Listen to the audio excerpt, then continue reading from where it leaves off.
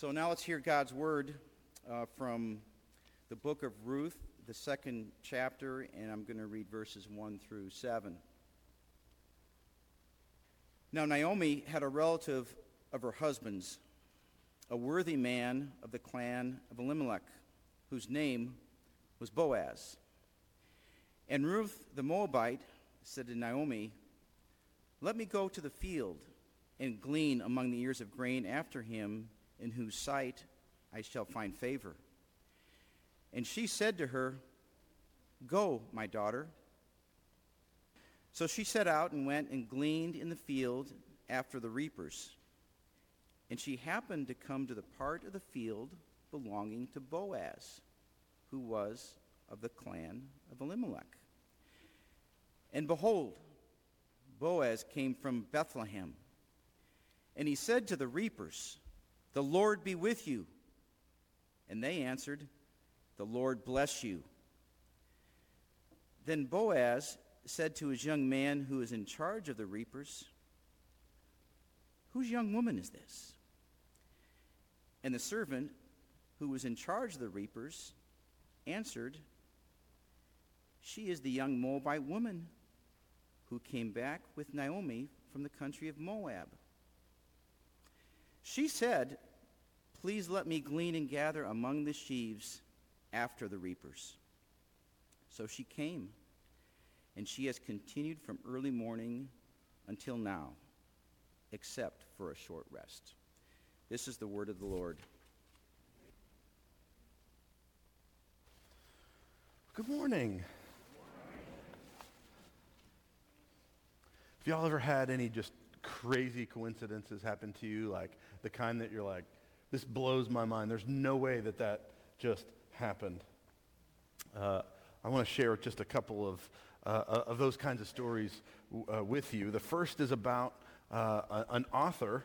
Her name was Anne Parrish. I think there's a picture maybe of her. Has anybody ever seen her before? I didn't know who she was either. She was kind of a children's author, but she grew up in Colorado Springs, out in Colorado, and moved all over the place kind of in her life, and eventually became famous as an author. One day, Anne is with her husband, and they're vacationing in Paris. Okay, so they're in France, and she's walking, I guess as people do, you know, there's all these outside vendors, outside shops, and she comes across this old children's book, and she wanted to buy it. And her husband, being, married to an author, said, "Babe, we don't need one more book in our life. Like, really? Can we just, you don't need this book." And she said, "Oh, yeah, we do." And he said, well, then tell me one thing about this book that makes it worthwhile, right? And so she starts to tell, "Well, I remember there was a story in it that was really good." And so he's kind of flipping through the book, and he's like, "Okay, yeah. Well, yeah, she was kind of right about some of the stuff. She remembered some things." And she said, "Yeah, of course. I told you I know this book. I even had one just exactly like this one. And we should buy it." And so through all that conversation, the husband opens up the cover, and this is what he finds inside the book cover. They're in Paris, right? This was a book from Colorado Springs. And so somehow she had found her old childhood book at 1932. It's kind of a crazy coincidence, right? Finding your old book from Colorado in France. But that is nothing compared to this next one, right? So I'm going to show you a picture of these two guys. Okay. The guy on the left, his name is Jim. The guy on the right, his name is Jim. They were twins who were separated at birth. They were born in Ohio. They were adopted out to separate families, out of, very, very young, out of the hospital or whatever. They grow up 40 miles apart. Okay? Both their adoptive families named them Jim. They both had an adopted brother named Larry. They both had their favorite dog as a kid was named Toy. They were both good at math. They both hated spelling. They never met each other. They didn't know that the other existed. Right? They both went into law enforcement as a career. They were like deputies, a sheriff's office kind of thing. They both married a woman named Linda. So both of them had wives named Linda. They had some issues. They both left their wife named Linda. And they both married a second wife. Both of them were named Betty. Yeah. They both vacationed. There's like a little beach, about like a 3-block long beach in St. Petersburg, Florida. Every year, Jim and Jim both took their families to that beach. It's crazy. They both drank the same brand of beer. They both smoked the same brand of cigarettes. They both named their first son James Allen. This is crazy. They drove the same Chevrolet car. They had the same headaches at the same time of day. Finally, they found out about each other. However, and when they found each other, obviously they were completely amazed. They got to each other, and like they just were apparently just finishing each other's sentences. Like they just had, that whole thing. And they ended up, of course, being best friends. And kind of made the, like TV circuit there for a little while. This is like, I think 1979 is when this picture was taken. But they ended up kind of becoming famous, and then a bunch of studies were done on them. But the coincidences of all that are just wild. Well, this morning we're going to be reading about another coincidence, okay? A coincidence that's going to change the course of history forever. And I don't really know what to think about weird coincidences like those, right? Like finding a book somewhere or the twin thing. I don't know. I don't know exactly what to do with all of that. But as we keep going this morning in our series in Ruth, where we're asking, what is there hope after hurt? Is there life after loss? What does it look like, right? What does moving forward in faith look like? That's kind of our question for this morning. How do we move forward? What could that possibly look like? So with that question, let's pray together. Father, would you guide us through your word this morning? Would you help us to hear your truth? Awaken us to your moving in us. God, thank you that your truth doesn't change. Your word never fails us. In Jesus' name, amen. So it's kind of a long passage and that we have that we're going to go through this morning. So I had us read the first 7 verses already, right? And just kind of a recap. Ruth is working in this field, and she meets a guy named Boaz. Well, a guy named Boaz is going to come onto the scene, and he's going to say, who is that person? She's new around here. That's where we are. So verse 8. Then Boaz said to Ruth, "Now listen, my daughter, do not go glean in another field or leave this one, but keep close to my young women. Let your eyes be on the field that they are reaping, and go after them. Have I not charged the young men not to touch you? And when you are thirsty, go to the vessels and drink what the young men have drawn." Then she fell on her face, bowing to the ground, and said to him, "Why have I found favor in your eyes, that you should take notice of me, since I am a foreigner?" But Boaz answered her, "All that you have done for your mother-in-law since the death of your husband has been fully told to me, and how you left your father and mother in your native land and came to a people that you did not know before. The Lord repay you for what you have done, and a full reward be given you by the Lord, the God of Israel, under whose wings you have come to take refuge." And then she said, "I have found favor in your eyes, my Lord, for you have comforted me and spoken kindly to your servant, though I am not one of your servants." And at mealtime, Boaz said to her, "Come here and eat some bread and dip your morsel in the wine." So she sat beside the reapers, and he passed to her roasted grain. And she ate until she was satisfied, and she had some left over. When she rose to glean, Boaz instructed his young men, saying, "Let her glean even among the sheaves, and do not reproach her. And also pull some out from the bundles for her, and leave it for her to glean, and do not rebuke her." So she gleaned in the field until evening. Then she beat out what she had gleaned, and it was about an ephah of barley. And she took it up and went into the city. Her mother-in-law saw what she had gleaned. She also brought out and gave her what food she had left over after being satisfied. And her mother-in-law said to her, "Where did you glean today, and where have you worked? Blessed be the man who took notice of you." So she told her mother-in-law with whom she had worked and said, "The man's name with whom I work today is Boaz."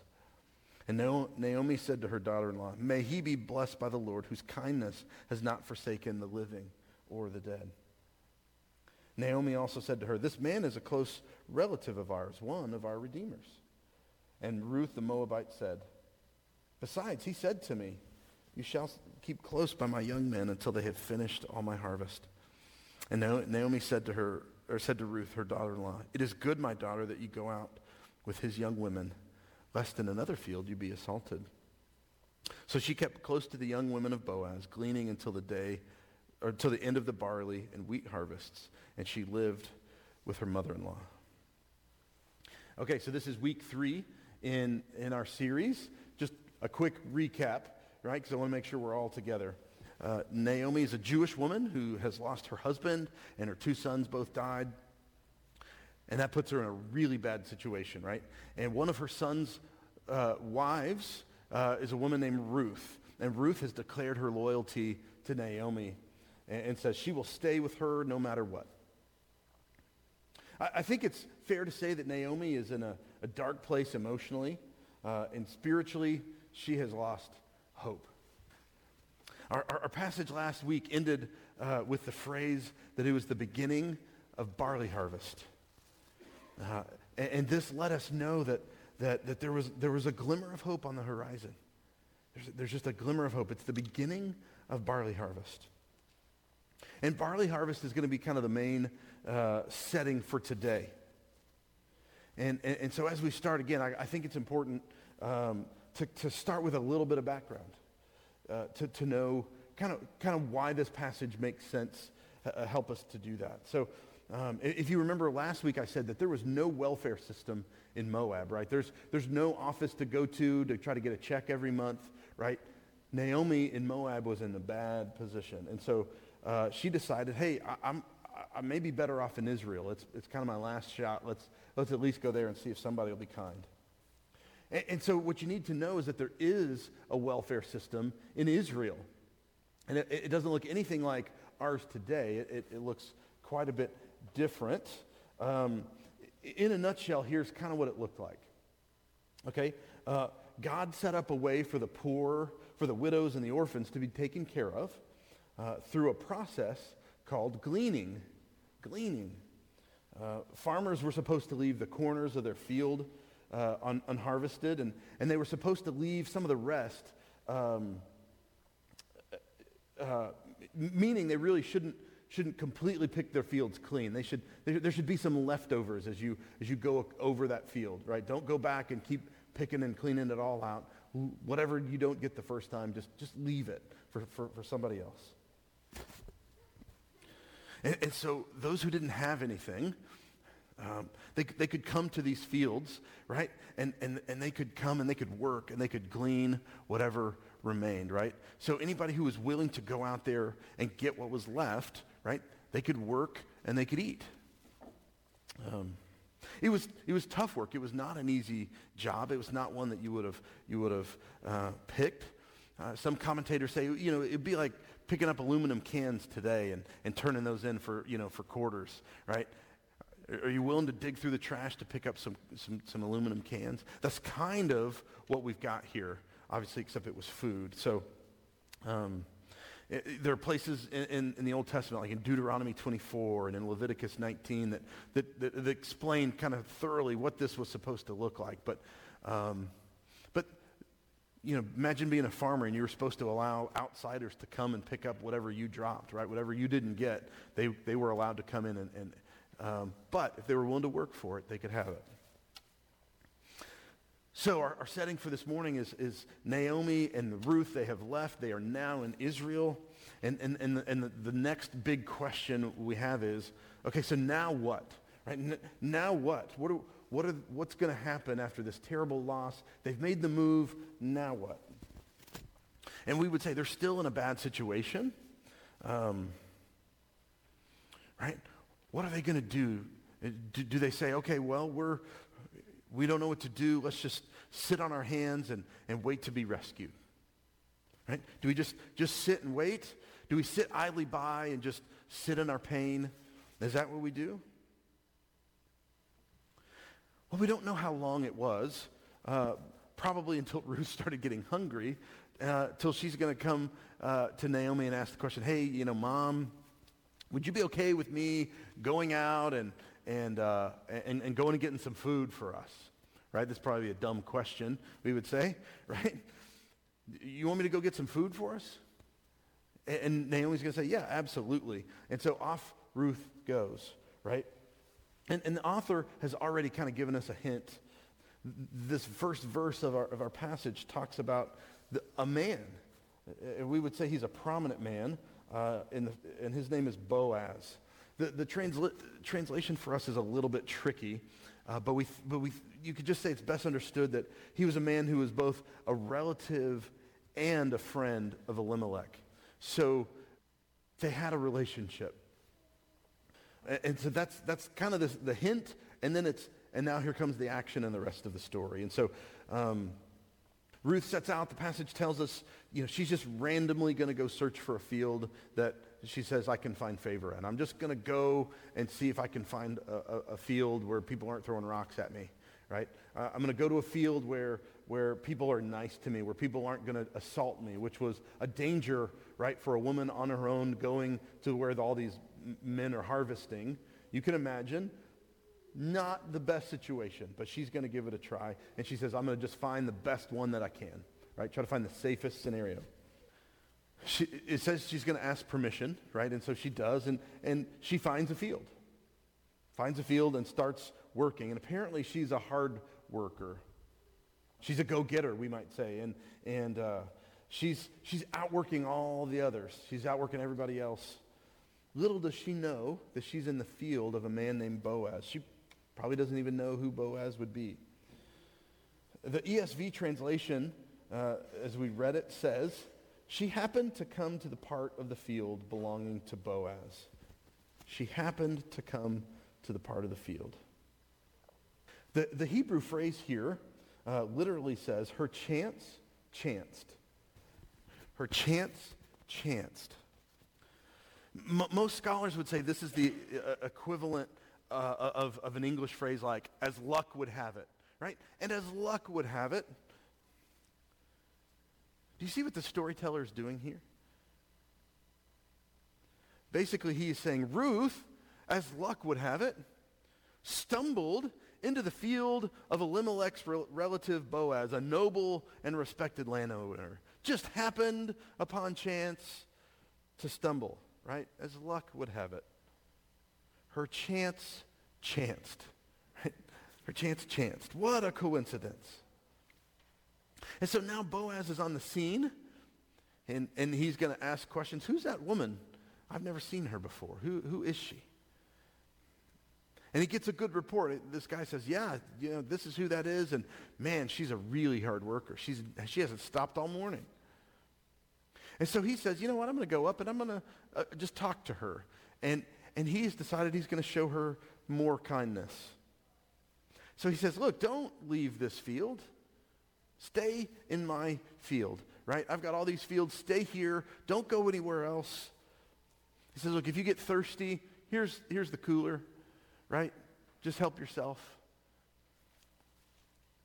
And he says, look, I told everybody don't mess with you. All my workers, they have strict instructions from me not to mess with you. You're safe here. Stay here. Don't go anywhere else. She's blown away by this. She's like, you don't know who I am.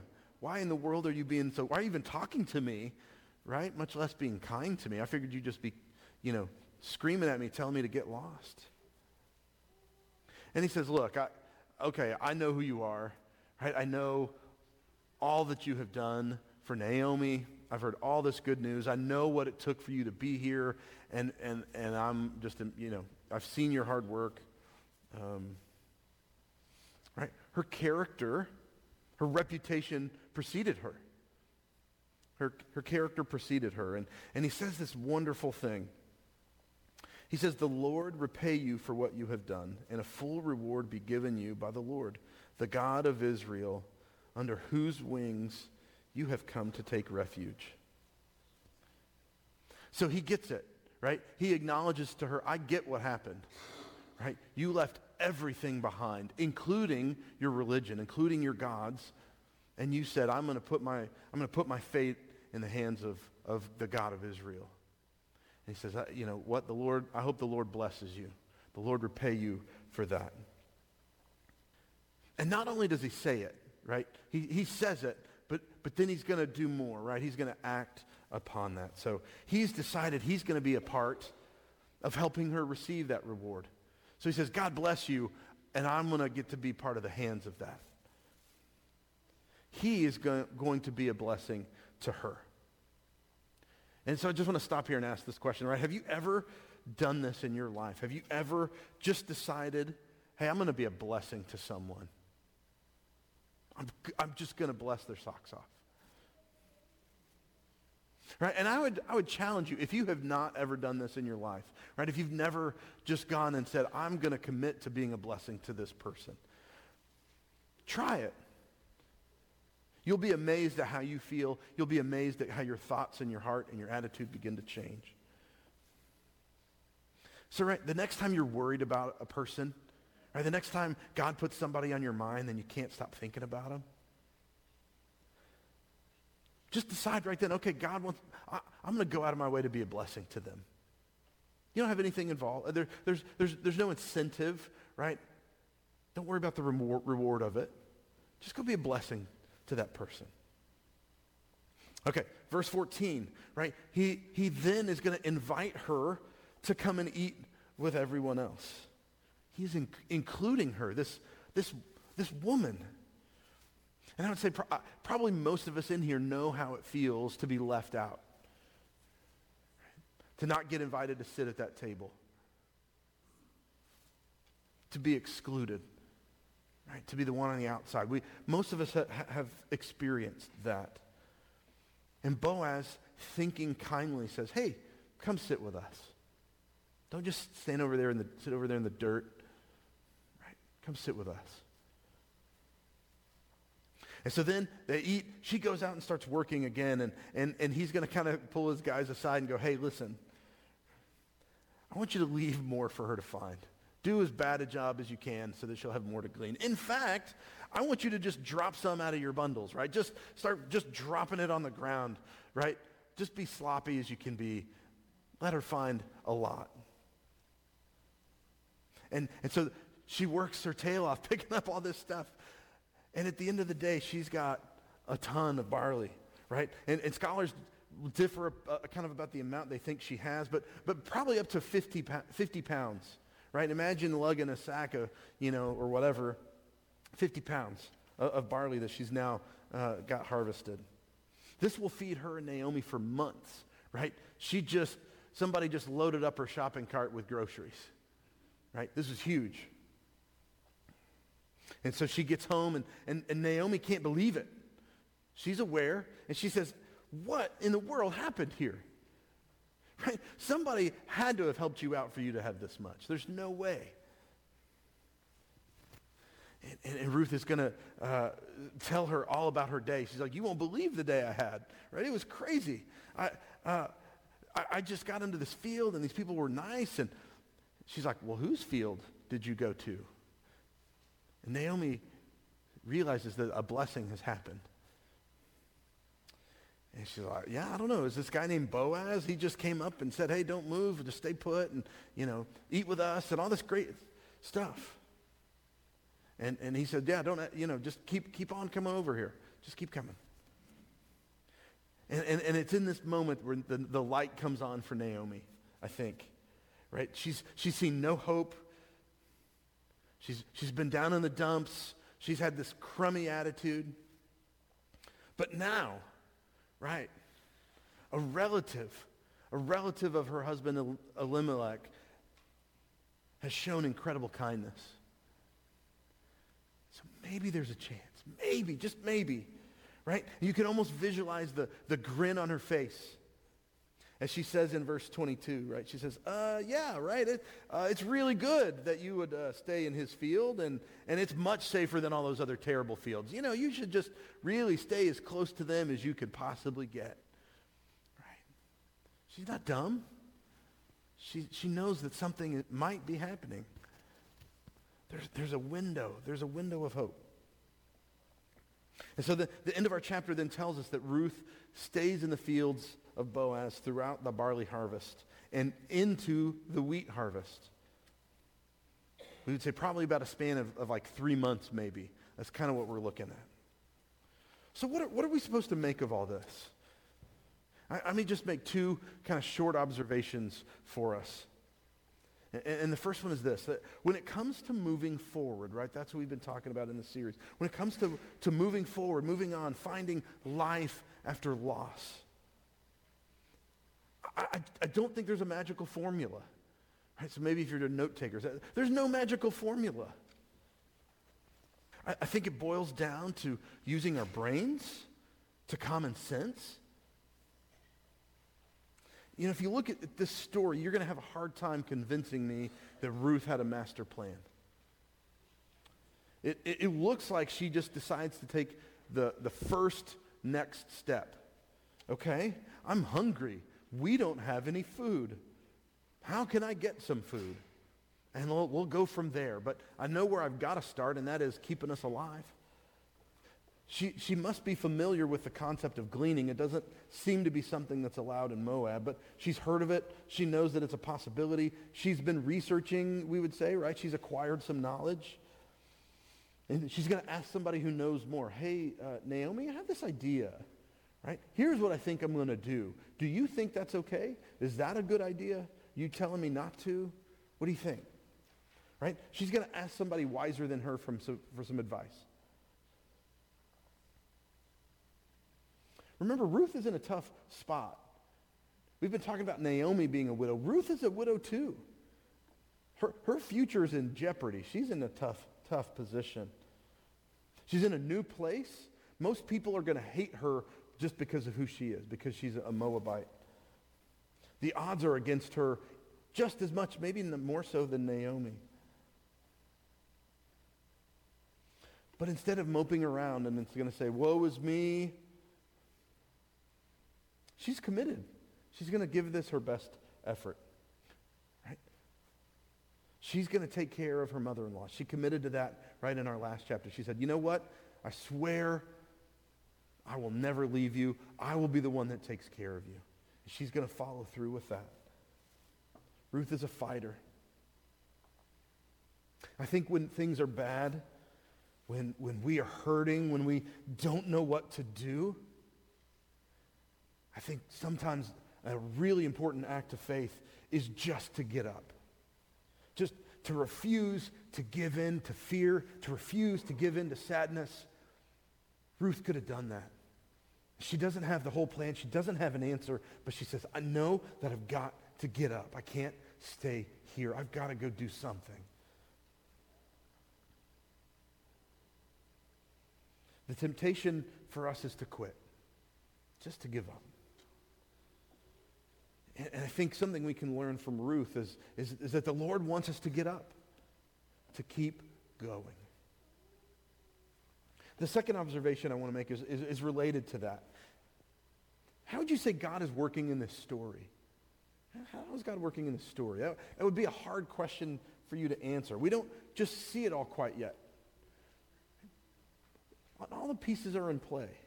There's something missing. We don't know. We do have a couple of hints, right? First, they showed up just in time for the barley harvest.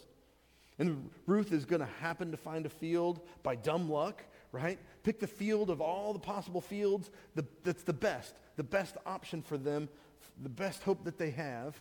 She just happened to find it. But Scripture doesn't say that there was a burning bush.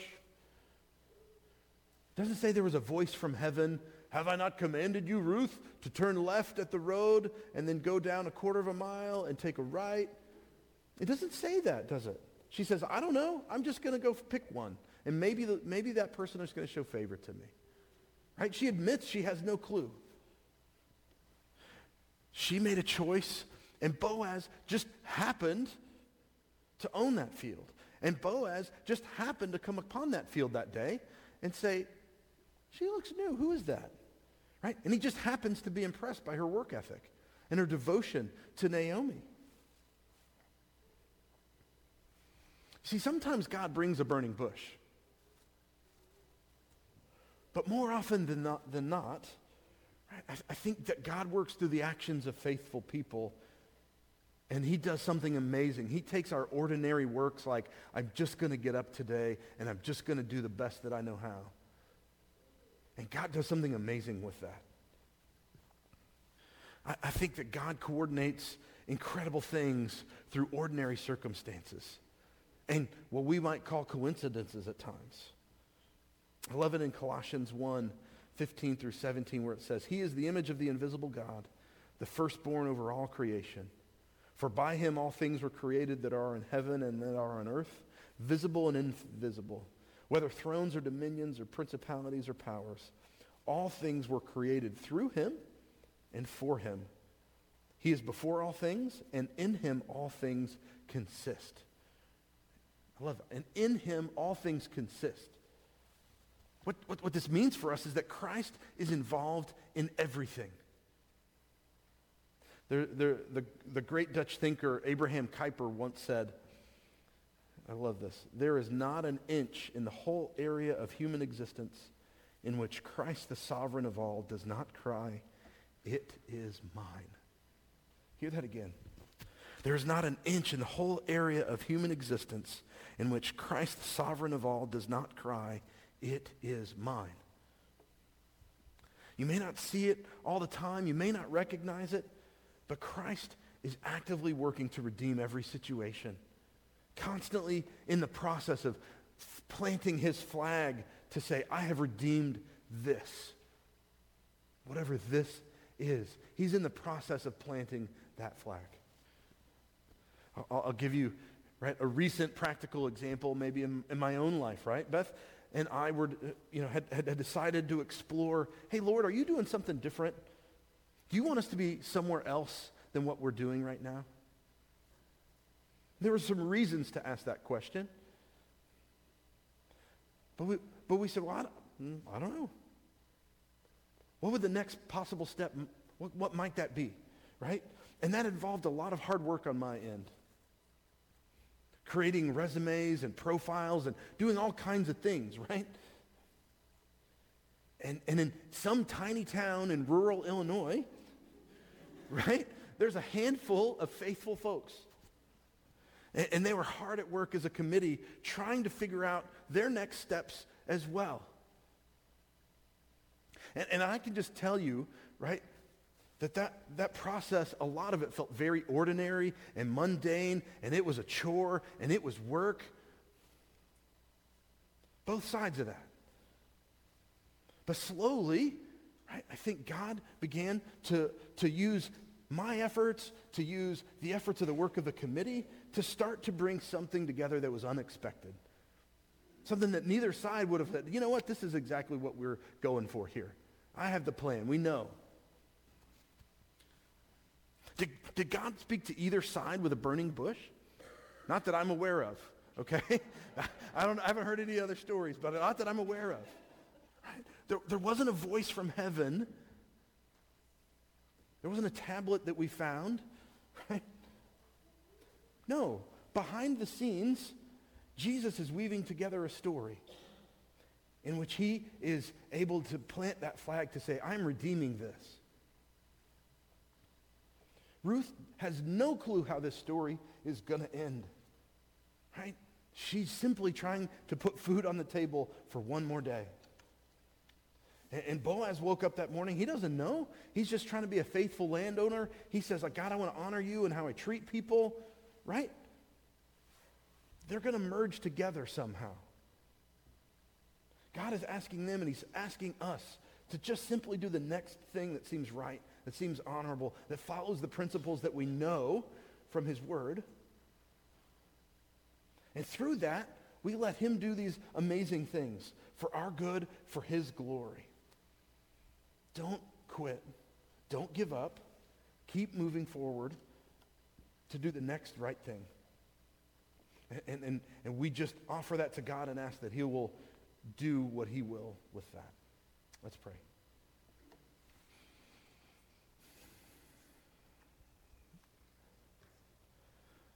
Father, I love the reminder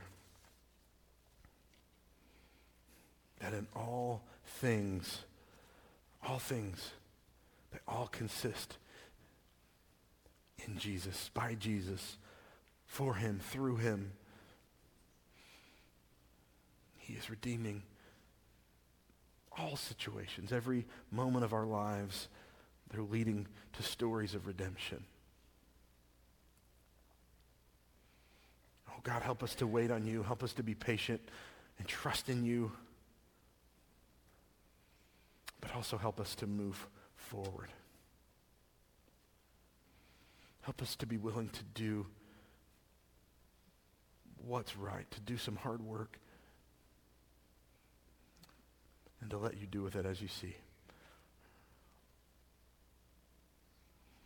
Father, for some of us in this room, as we are in different situations, we don't see an end. We don't see a way out. We can't see that there might be another chapter.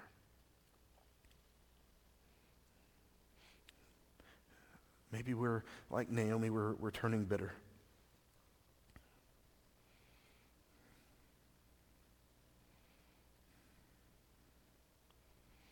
God, give us the courage to just get up.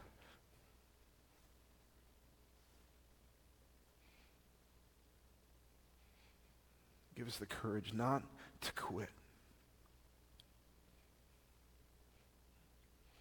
but to have trust, to have faith that you're doing more than we can possibly see. Father, you are good. Even when we can't see it, you are good. God, we thank you. We praise you. We give you all the glory in Jesus. Amen.